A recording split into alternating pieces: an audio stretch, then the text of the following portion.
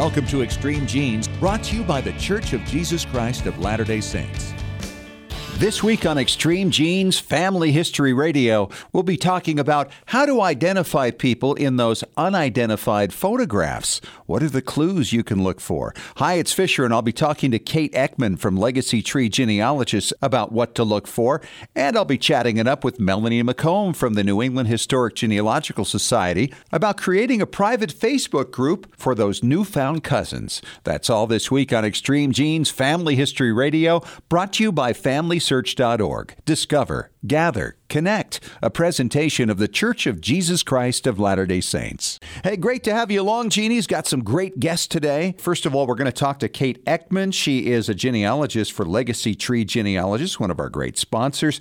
She's going to talk about using clues within photographs and clues by the type of photographs to determine who's in those photographs. It's a complicated process sometimes, but it's a lot of fun to play detective with that. Kate will tell us more about that coming up in about 10 minutes. And then later in the show, Melanie McComb, a genealogist for the New England Historic Genealogical Society at AmericanAncestors.org, is going to tell us about the Facebook group she recently set up for a group of cousins she has found online through DNA and other methods. It may be something you'll want to do. You'll hear about the benefits and how to do it. That's coming up later in the show. Well, right now, let's head out to Boston and talk to my good friend David Allen Lambert. He is the chief genealogist of the New England Historic Genealogical Society and AmericanAncestors.org, and he's fresh back from Florida where he was down at Disney World. Are you feeling refreshed? I am feeling totally refreshed because I went to Galaxy's Edge on day 2 and rode the Millennium Falcon. Oh. I was 8 years old for a matter of hours. It was great. That is so much fun. You know, there's so many weird stories to share this week on Family Histoire News. And let me start with this one, David.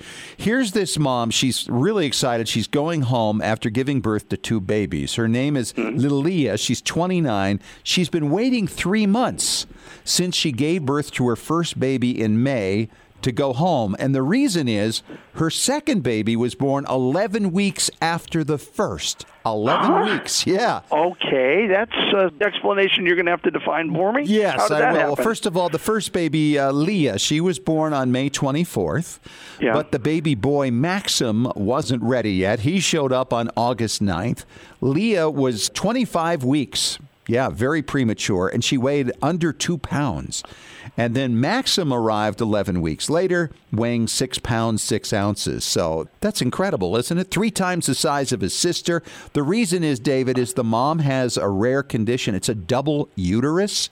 Very rare. Yep. Okay, that explains it. Yep, 1 in 50 million for something like this, and both babies survived, which is incredible. What an amazing thing. But imagine 100 years from now, their descendants looking at the records and seeing mom giving birth to 2 children 3 months apart. They're going to figure there's something horribly wrong here. Well, you know, genealogists are going to hear this and say, hey, that baby that's born 4 months apart, that's got to be correct now.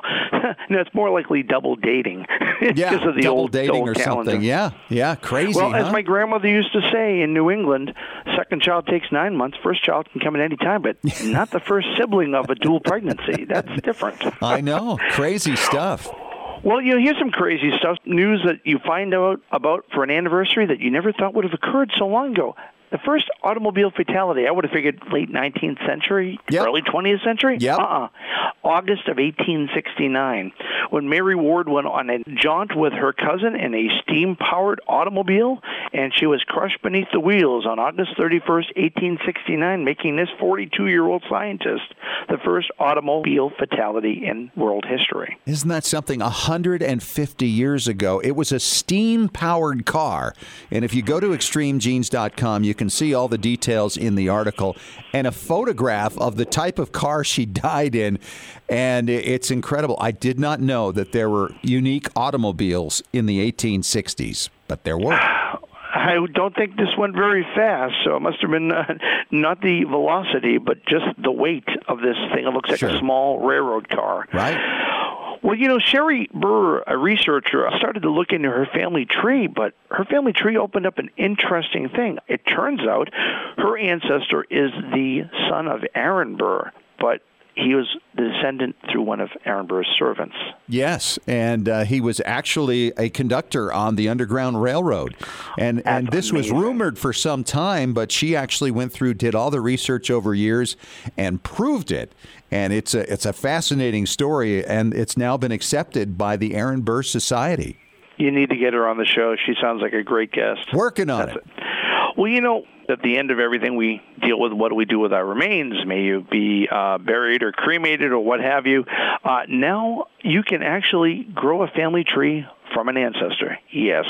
In a website called UrnaBios, UrnaBios.com, will sell you a little urn, which is a biodegradable urn that will turn ashes into a tree. You can do this for your pet, too.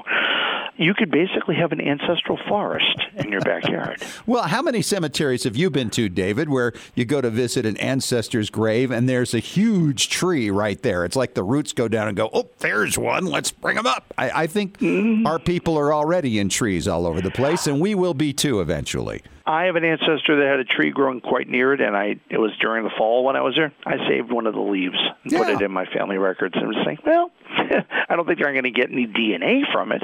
But well, wouldn't that be interesting to check to see if your ancestor's DNA is in the leaf, That's digging for different types of roots, my friend, different types of roots. Right. My blogger spotlight this week shines on a young man out in the UK, I believe. I'm not entirely sure, but it looks like he's done a lot of British-related genealogy. His name is Daniel.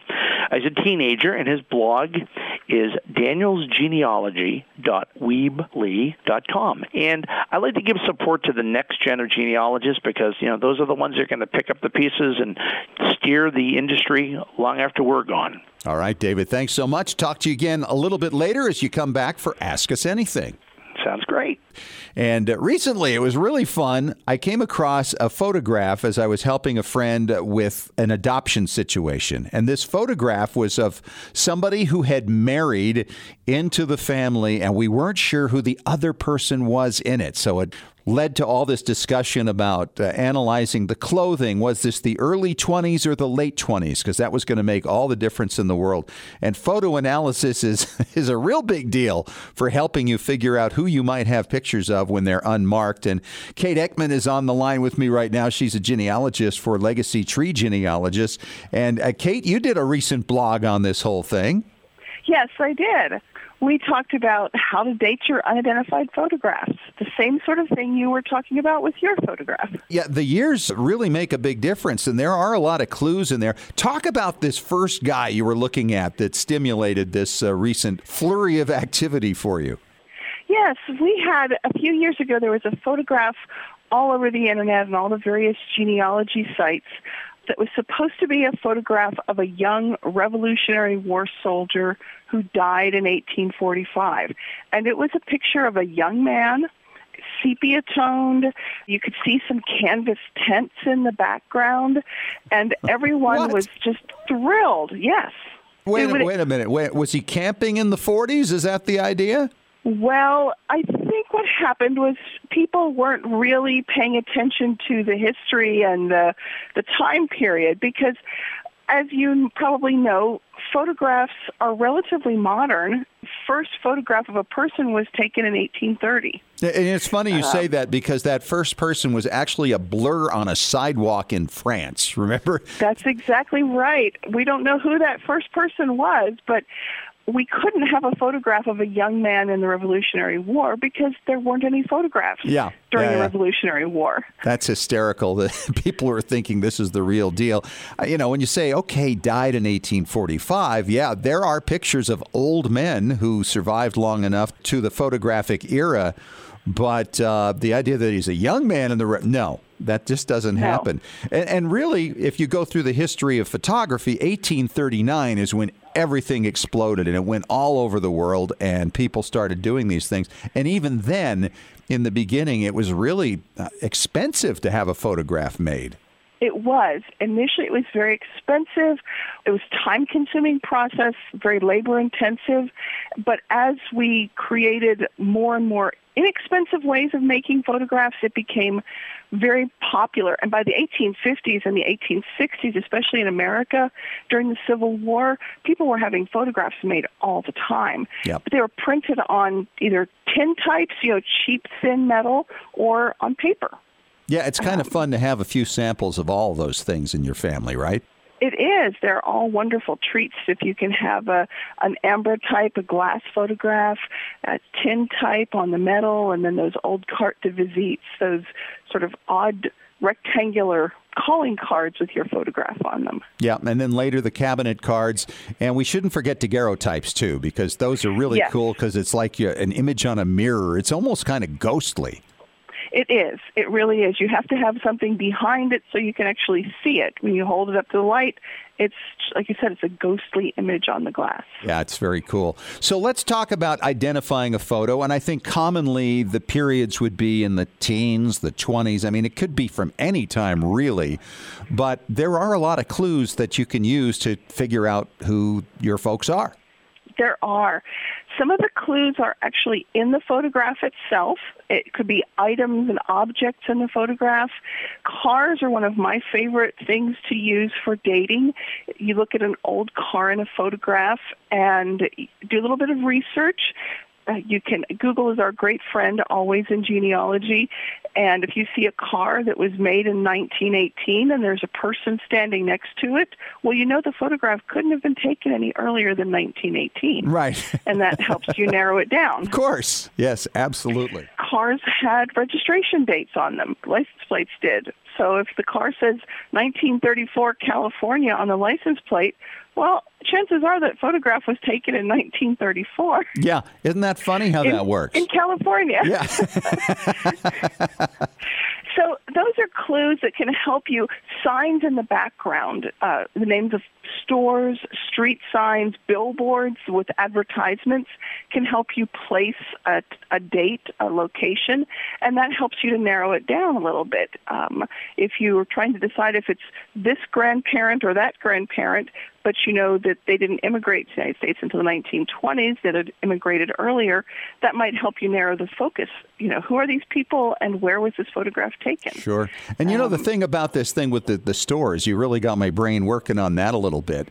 You could actually then, if you saw a sign in the background that had an address for a store, you could look in directories and see exactly when that store was at that address. And exactly. That can be really helpful in dating as well. And then you get into the clothing styles and the type of photograph it is. Exactly.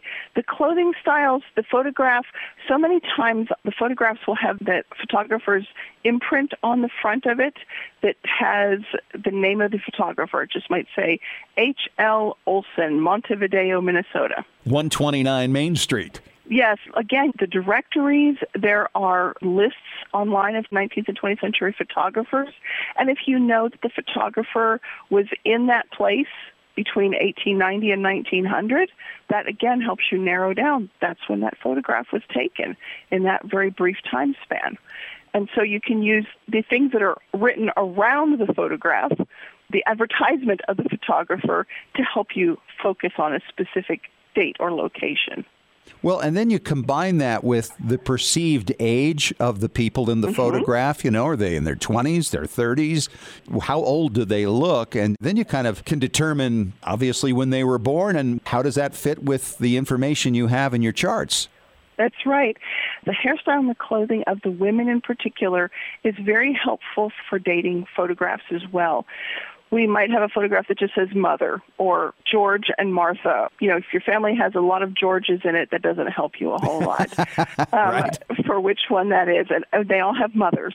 That doesn't help us much, but we can start to look at the clothing, and that helps us to narrow it down a lot about who these people are.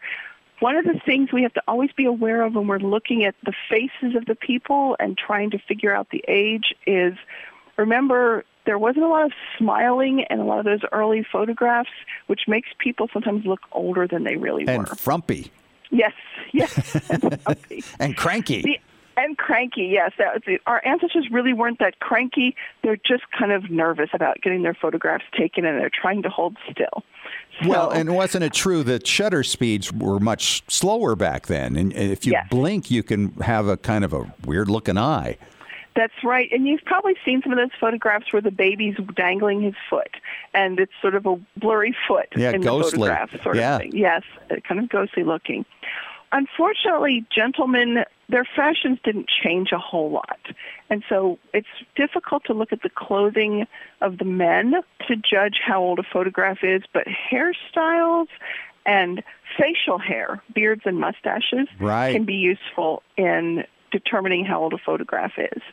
For ladies, it's important to remember up until about the early 1900s, so if we're looking at very old photographs, women tended to wear the clothing that they knew as young women.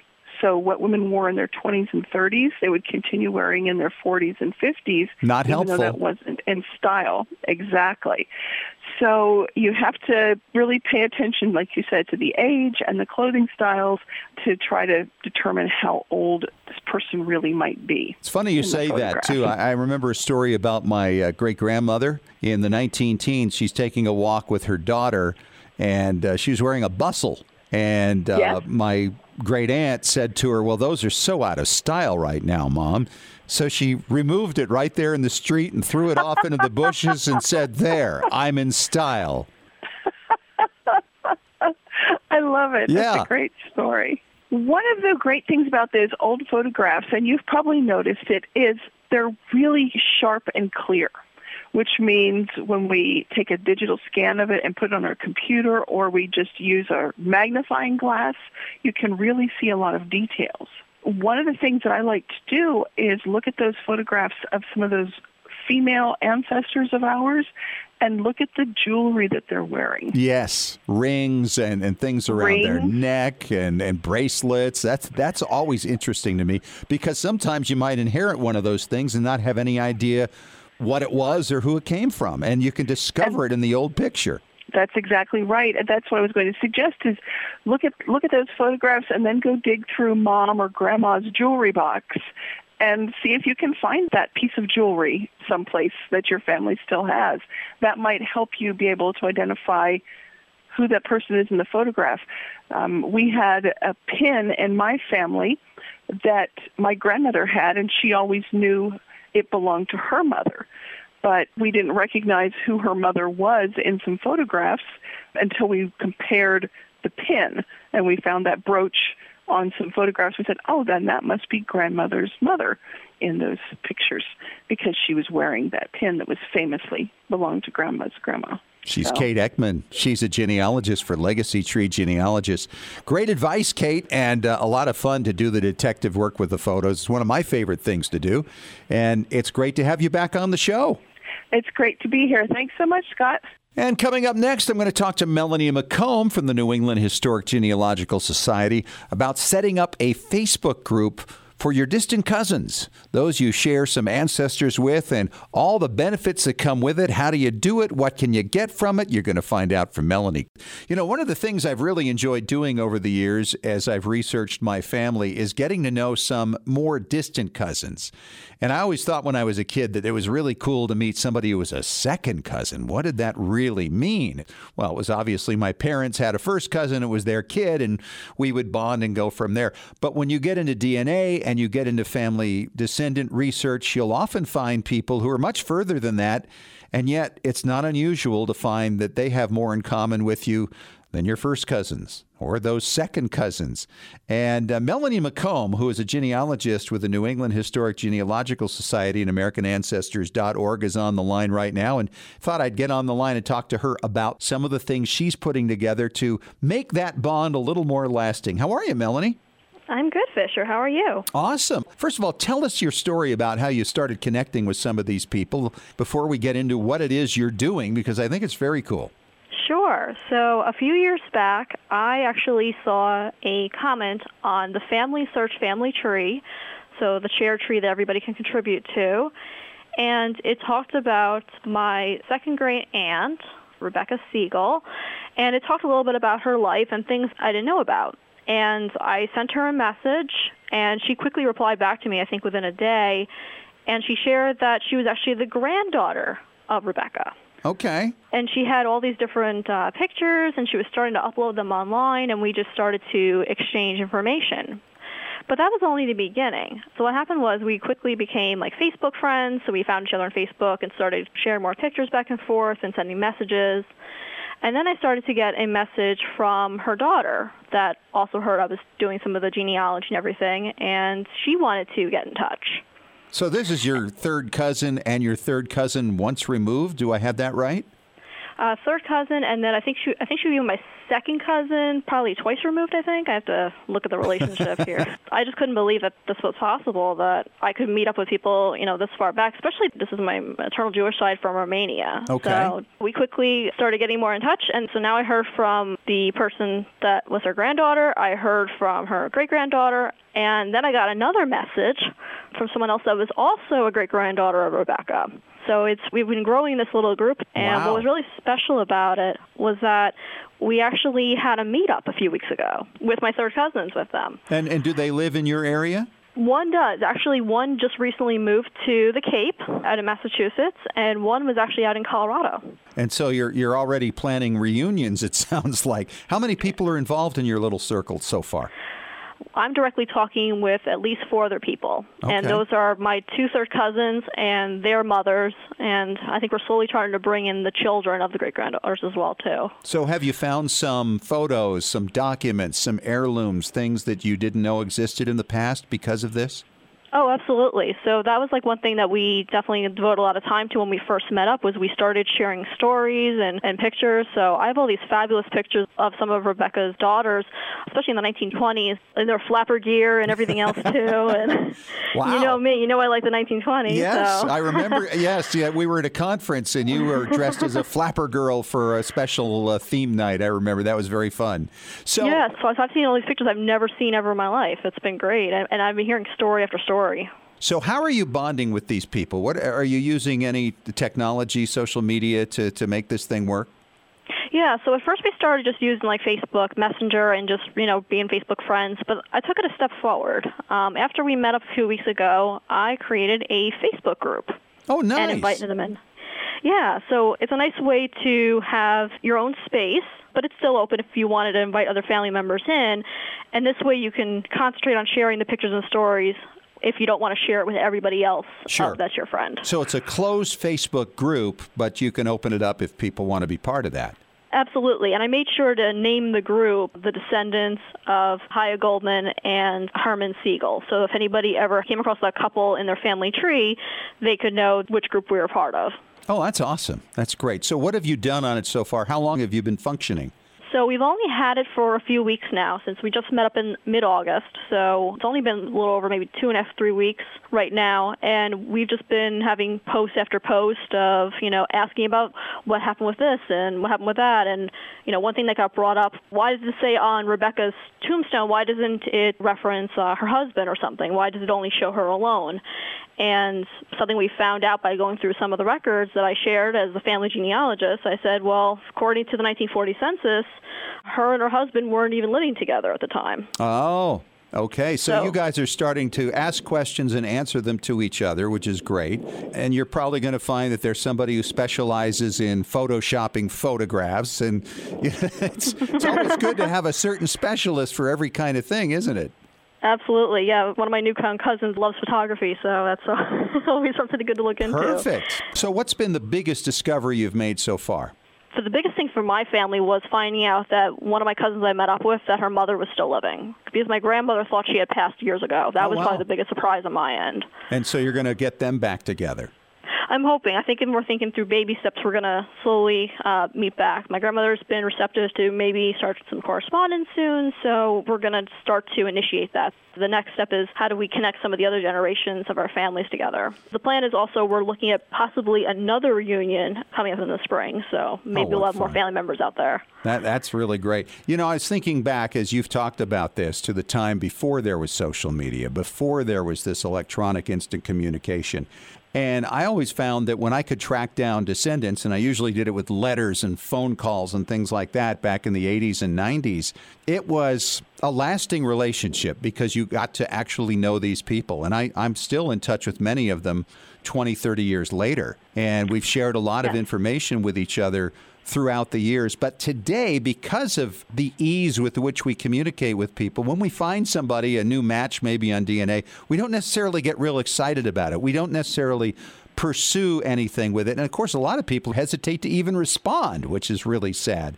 So the fact that you can get this together and find a way to communicate and use this communication to enhance that relationship, you're going to get so much out of it. Absolutely, and it's something I definitely want to expand out to some other parts of my family now that I'm starting to put together the pieces, especially with DNA, now that we're starting to see how everybody's fitting into the tree. Sure. Well, for so many people who aren't as proficient with social media as you are, how hard is it to set up a closed Facebook group for this kind of thing? It's actually really easy. Facebook makes really good wizard steps to just create a group. You basically create a group, you give it a name, and you just have to just start inviting people in. And then you could just go in, people on your friends list, and just invite them in, and then they have to accept the invitation. So we're talking about a matter of minutes of setting it up. And so obviously, even if it's something that somebody isn't confident that they could do, anybody in their family, a child or a grandchild, could probably put it together for them pretty fast to make it happen. Definitely. You know, I have a large group of cousins on one branch of the family. We talk all the time, but nobody's ever set anything up like this. So I think it's a great way to go. You know, the one thing about these personal connections that you make with cousins is you can find things that you just can't find any other way. And I'm talking about letters and photographs and the stories like you're talking about. I mean, you must be hearing things you never picked up on in the past. You're right. Those stories are what we want to carry on. And like one of the stories I could share is one of the cousins in our family served over in the Merchant Marines, actually. And there was a lot of anti-Semitism, and he actually was assaulted with a knife during it. I mean, that's something you don't hear about, but apparently he had a little bit of a scar when that happened, and that's something you would never see written down in any kind of records, unless maybe a military record. Right. That's how it come up. Well, great stuff. Thanks so much, Melanie, for taking the time to talk to us about it. I think it's a great idea, and we'll talk to you again soon. You're welcome. Have a great day. And coming up next, David Allen Lambert returns for another Ask Us Anything segment. And David, this question comes from Peg in Arkansas. She says, my grandfather was in the Navy in World War II. Are there any Navy records aside from enlistment and service records that we should know about? Good question, Peg. David. That's a really good question. In fact, the Navy were very lucky, didn't lose a lot of records because of the fire in St. Louis or in a different part of the building. But one thing that a lot of people don't look at, I mean, maybe your grandfather, Peg, didn't keep a diary, but the Navy kind of already did. If he was stationed on a vessel, there will be the deck log for the actual vessel. Now, any vessel in the U.S. Navy after December 7th, 1941, all of the Navy deck logs are at Archives 2 in College Park, Maryland. Oh, wow. So you can go there and actually look at it. And the real cool thing about this fish is that now with our new technology, you're getting day by day what's going on with the vessel, but you get the longitude and latitude, so you can kind of map where the vessel was. On any given day. Mm-hmm. Yeah. And if it's like my grandfather who was in the Marines on the USS Galveston in the 1920s, you can find out that he was 2 days late from shore leave after New Year's Eve, 1924, coming in on a small tender. And really? The discipline action given to him after the fact. Wow. So what was the discipline for that? There was lots of scouring the deck in pots and pans. It was winter, so it must have been real fun. I hope it was worth it. I hope so, too. Tore up a rug in New York City. Right. So that was College Park for after World War II. But going back to the ships of the line, which were the early vessels from the Revolution, right through to 1941, you don't go to College Park. You go to the National Archives in D.C. So they have all of the earlier vessels, which is where I found my grandfather's cruiser he was on in the 1920s. And you can take photographs of this, and you can go day by day and find out where they were. It's a nice family project to be able to read through this, and it's like having a diary for a relative we never had a diary for. That's incredible. Now, you say the earlier ones, I mean, going back to the Revolution up to 41, was that just for the Navy, or is that for other government ships? Well, they have the cutter service. They have the U.S. Coast Guard vessels that go back to the 1830s. And then, of course, there's merchant marine record vessels. So, yeah, they have quite a lot of them. The ones I really spent a lot of time with are the U.S. Navy, of course, would also have the U.S. Marine Corps stationed on a lot of the vessels. But these are great records, underutilized, and they are not online. No, it doesn't sound like it. And why not? Why aren't people going for those yet? Maybe that's going to be the next big thing, but it's just because they're voluminous. They're basically hundreds upon hundreds of pages. Every entry by the early part of the 20th century, a typical entry could be 2 pages because you're also finding out specifics on the ship, the steam, the power it's using, number of people that are AWOL, number of people that are in the brig, number of people that are sick. So you get your muster roll, your daily, where we are at port or at sea, the longitude and latitude at certain times, depth of where they are in the water. It's really fascinating. It's shy of being on the deck of the vessel with your relative. That sounds like kind of fun. So when you found this record about your grandfather back in the 20s being late for shore leave, was that a special entry that was on this record, or did they just have that among many others? It was just amongst many others, and that's why you have to read line by line. And I looked up, I said, oh, look, John Lee, my grandfather, what did he do now? And sure enough, there he was. Yep. I wish I knew the backstory where he was in New York City and all that, right. But that one's lost to history. There you go. Deck logs from the Navy. Great answer, David, and a great question from you, Peg. Thanks so much. And David, this is from Lee in Pensacola, Florida. It says, hi, guys. I've heard you say that ancestor occupations are important for many reasons. What are some sources that will reveal that info? Thanks, Lee. All right, good question. Of course, census records is the obvious place to start because there's so many occupations listed there going back to the 1850s. That's very true. And, of course, census substitutes, which would be like a city directory. Sometimes even tax records will list them, or assessment records will tell you who the person is, as well as sometimes their occupation. But one that a lot of people don't look at are deeds. Because if you look in those early deeds, it might say David Lambert, genealogist, conveys to Scott Fisher, radio god, a following parcel of land. Thank you. You're welcome. So you get things like that, but there are also, newspaper ads. I mean, if you see people like all of a sudden your ancestor could be a runaway from his indentured servitude to his master. As a young man, could have been assigned to be an apprentice to someone, broke that contract, and you see that is what your ancestor was doing. He could have been the person he was assigned to, or it could be the apprentice himself. Mm-hmm. When I was researching my pirate, of course, I wanted to determine what the occupation was of my ancestor to see if he was a mariner. And that actually showed up in the inventory of his estate. It just said William Downs, mariner, and went on from there, where he lived and all that stuff. So there was that revelation. And that's the only place where his occupation is mentioned, and that was in 1707. Sometimes you find them in the strangest places, even if your ancestor is in trouble, like a sheriff's warrant, jail records. Yep. I mean, it does say your occupation.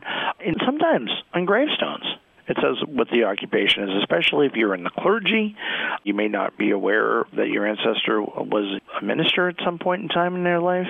The other place that occasionally you get it is just in the searches we do in the newspaper. Yep. And I search on your ancestor and to make some reference to Thomas Parker, fisherman, his boat was lost. Well, I didn't know my ancestor was a fisherman. Yeah, I mean, so that's the type of thing you can occasionally find. Yeah, that's right, because you get pre-1850, you usually don't have the advantage of the census records or many directories in a lot of places. They just aren't out there. So these are some of the things that you can use. And the advantage of having the occupations is obviously for their story. If you're going to put their history together, it just gives you a little more detail about their lives. But also if they have a really common name. Oh, right. Yeah. Right. If you know that your John Smith happened to be a librarian, that's really different than John Smith, who's the fisherman. And those things can really help you sort out different family members, different candidates for who your ancestor might be, and making sure you get the right line, because there are an awful lot of lines that go horribly wrong because you didn't have some identifying piece of information. In fact, I'd say, David, that knowing the occupation can be as important a part of identifying an ancestor as their name. It's very true. The other thing is a probate. If you left the last will and testament, it might say, I, Jonathan Smith Miller. Yep.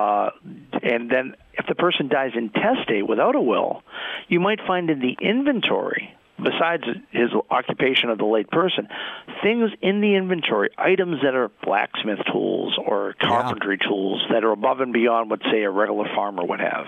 Sure. That might be a clue. There you go. All right. And that's Ask Us Anything for this week. David, thank you so much. And thank you to Lee in Pensacola for the question. And if you have a question for us for Ask Us Anything, just email us at askusanything@extremegenes.com. Well, that is it for this week. Talk to you again next week. Thanks for listening. And remember, as far as everyone knows, we're a nice, normal family. This has been Extreme Genes. Share your family story by going to FamilySearch.org.